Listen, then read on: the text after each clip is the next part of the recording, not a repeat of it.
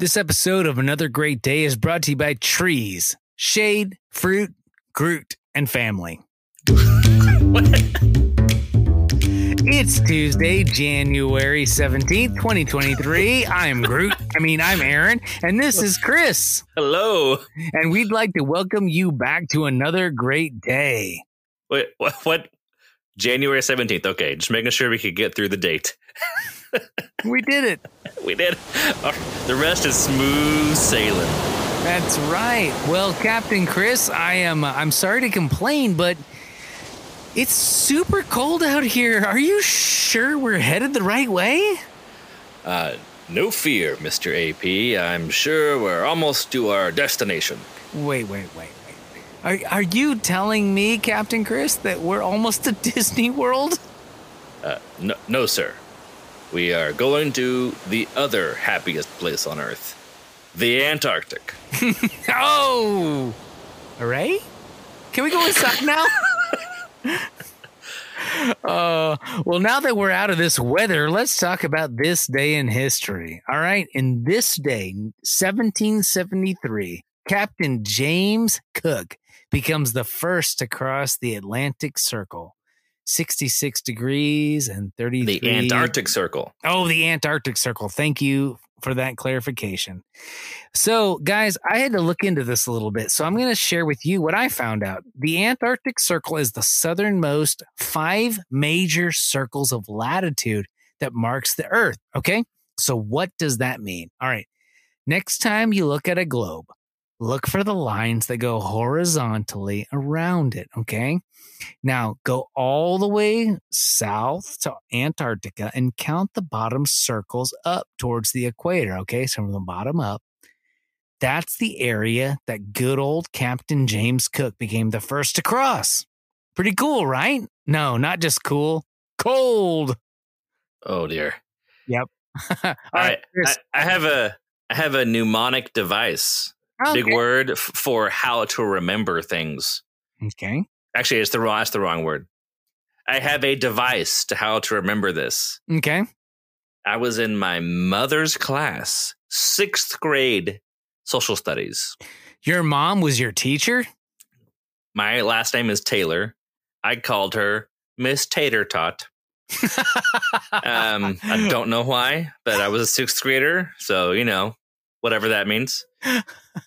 That's that. She put on the board a globe, and then she drew, I think she drew on the chalkboard, actually, and she drew a belt and a little guy, and his name was Fat Lat.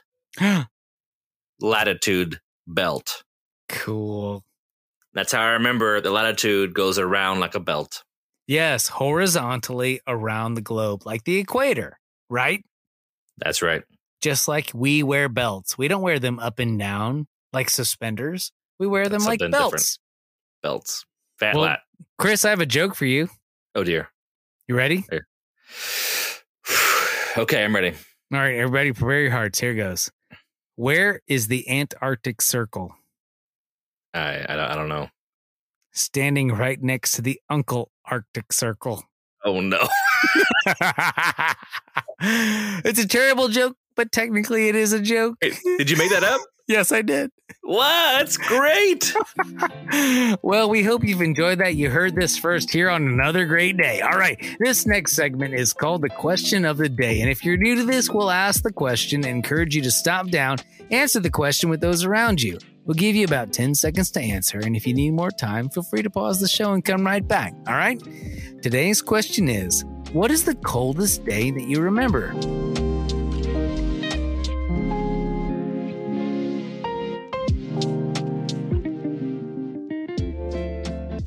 All right, welcome back to the show. We're going to answer our question. We hope you had a good time discussing that. Chris, what's the coldest day that you'd remember? I remember 2 years ago or so, in the past, in Texas, we had a very cold couple of days. So 2021-ish? The big cold spell that Texas lost power, and it was crazy times. I remember going outside with my daughter, wrapped up in all of our coats and clothing and stuff, because it was the single digits, which has never happened to me before. And I thought, I have to be really, really, really, prepared to go outside, because I've heard that if you go out when it's too cold, you could have problems with your hands and your nose, or, you might get some kind of problem like coldness. Yes. That may also just be in the negatives. I'm not sure. The frost could bite. Yeah, those things. So me being not a northerner and used to this kind of stuff, I was just, got really bundled up, and we had a great time out in the cold. Although it was just still very cold. We later that same day, it warmed up to 9 or something. And I thought, I need to chop wood for our fireplace to make heat. And I did. And I ended up taking off layers of my clothing because I was getting hot and sweaty. And I thought, I'm out in single digit weather and just a long sleeve shirt. You were Jeremiah Johnson of Corinth, Texas that day, sir. I felt it was a weird feeling, and maybe I'm just a Texan. I don't know. I don't know about the cold, but I felt like I was braving it. Well, I don't know. Anyway, tell me your story about the cold. No, that's great. That's a great story. And I can picture that. I can picture you doing all those things and getting sweaty in the cold, which is funny because then the sweat would freeze on your skin almost immediately. It's that cold. I remember it being very, very, very cold that same year. And a friend of ours had surgery on his foot, Jeremy Irwin, and he needed help getting his wiring set up so that he could set up his generator to power his fridge and his tankless hot water heater and some other things. He's pretty creative engineering wise. And so me and my friend Wes and allegedly your brother-in-law all went over to his house and and I got voluntold to go outside and wire up some outdoor wiring, which would connect to an outlet that would connect to his generator. And so I'm outside in my best cold outdoor gear, sitting on a bucket, trying to use my fingers to twist and tie wires together in metal like wires negative in the cold. 0 degree weather. Well, my friend who has a like boot on because he's had his foot worked on and can't walk anywhere is trying to help me, and it's dark outside. So I set my phone on the ledge and I start playing music because I'm just that type of personality. If there's music on, I can kind of tune out and do whatever. So I'm out there twisting wires, listening to music. And all of a sudden, his 10-year-old son at the time, a 9-year-old son, walks around the corner unbeknownst to me and says, "Hey, Uncle Aaron." And I go, "Ah!" Because I had been outside freezing to death for so long. And finally, when the sweet young man comes walking around the corner, Micah asked me how I'm doing, I flipped out. Scared me to death. Oh, we had a great time. But anyways, got it all wired up and worked like a charm in the future. So yeah. So if you're in a place where your power is a little iffy, it's good to wire up for a potential generator in the future. And I'd say I could help you with that, but I probably won't because I've been burned. The better advice is to be near a Jeremy Irwin. So yes, that's not the first or last time we'll reference Jeremy. He just knows many things. So. Oh, that's very true. Very true, Chris. Awesome. Well, we hope you enjoyed that, and we hope you had a good time answering that question amongst yourselves and bonding a little bit. This next segment is called The Word of Wisdom, and the Bible tells us that wisdom is calling for us in the streets. In fact, it's calling for us in the city square. Wisdom wants us to find it. We just have to look. Today's word of wisdom comes to us from Proverbs 17:5. All right, here we go. By insulting the poor, you insult your creator.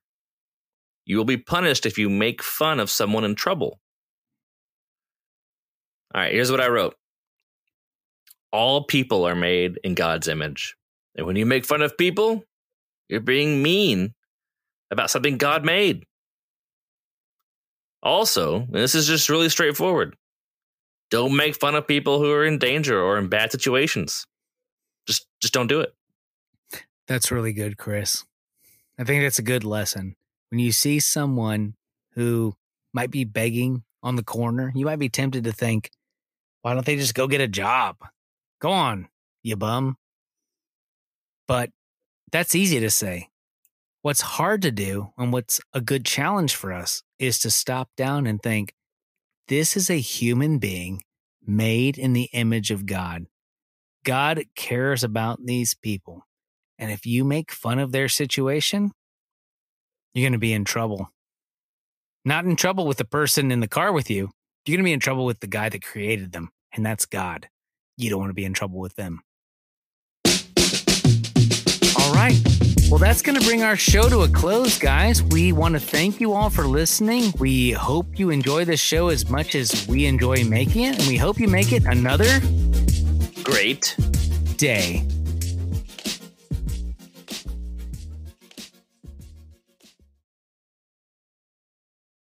So, Chris, I have a question for you. Sorry. No, Chris, I want you to take this seriously. Stop laughing. This is serious. All right. No, All right. Chris, listen. Okay. Hey, look at me. I am the captain now, all right? I want to know. Where's Waldo? Stop laughing. Where is he? Chris, stop. The only place I remember in all the books of where's Waldo? Are the books Where is Waldo? No, it's just apostrophe. It's just an apostrophe. No, that's for nerds. Yeah. Where is Waldo? Where is Waldo? Where's Waldo by Martin Hanford. We wrote him a letter in 3rd grade and he answered us, okay? You're offending my best friend, Martin Hanford. Wait, is that who wrote Where's Waldo? Yeah, Martin Hanford. I've never heard the name before. We've actually talked about this in a previous episode. Really? Yes, my friend Greg Marshall in 3rd grade wrote a letter to Martin Hanford, and he had it framed on his wall. Oh, I think I remember that. Yeah. Waldo, so I take great offense to you wondering where is Waldo, because no one ever wondered where is Waldo. They wondered where's Waldo. Yes. On our show notes, I wrote in bold the word "is" on purpose. It's true. He was so aggressive. Where is Waldo? I'm Aaron. Where is he? Now the question is actually, where is Waldo to you? Oh, in your heart? In your mind? To me, he's in the Roman Colosseum with all the weapons. See, okay? To me, he's in a library basement somewhere at some college. Full of other people that look similar to him. But he's lost a shoe and a cane and his bobble hat. Luckily, Waldo had great friends. He had the wizard, he had Waldo, and he had that dog, that cute dog that also had a hat on. And Oddlow. The evil Waldo. Yeah, that was the reverse Waldo. We're not glad he had them, but, adversity teaches us things. It's good to have enemies sometimes. Here's a topic. Why do twin bad guys always have a mustache? Like Luigi and Waluigi? Mario and Wario? Is that true?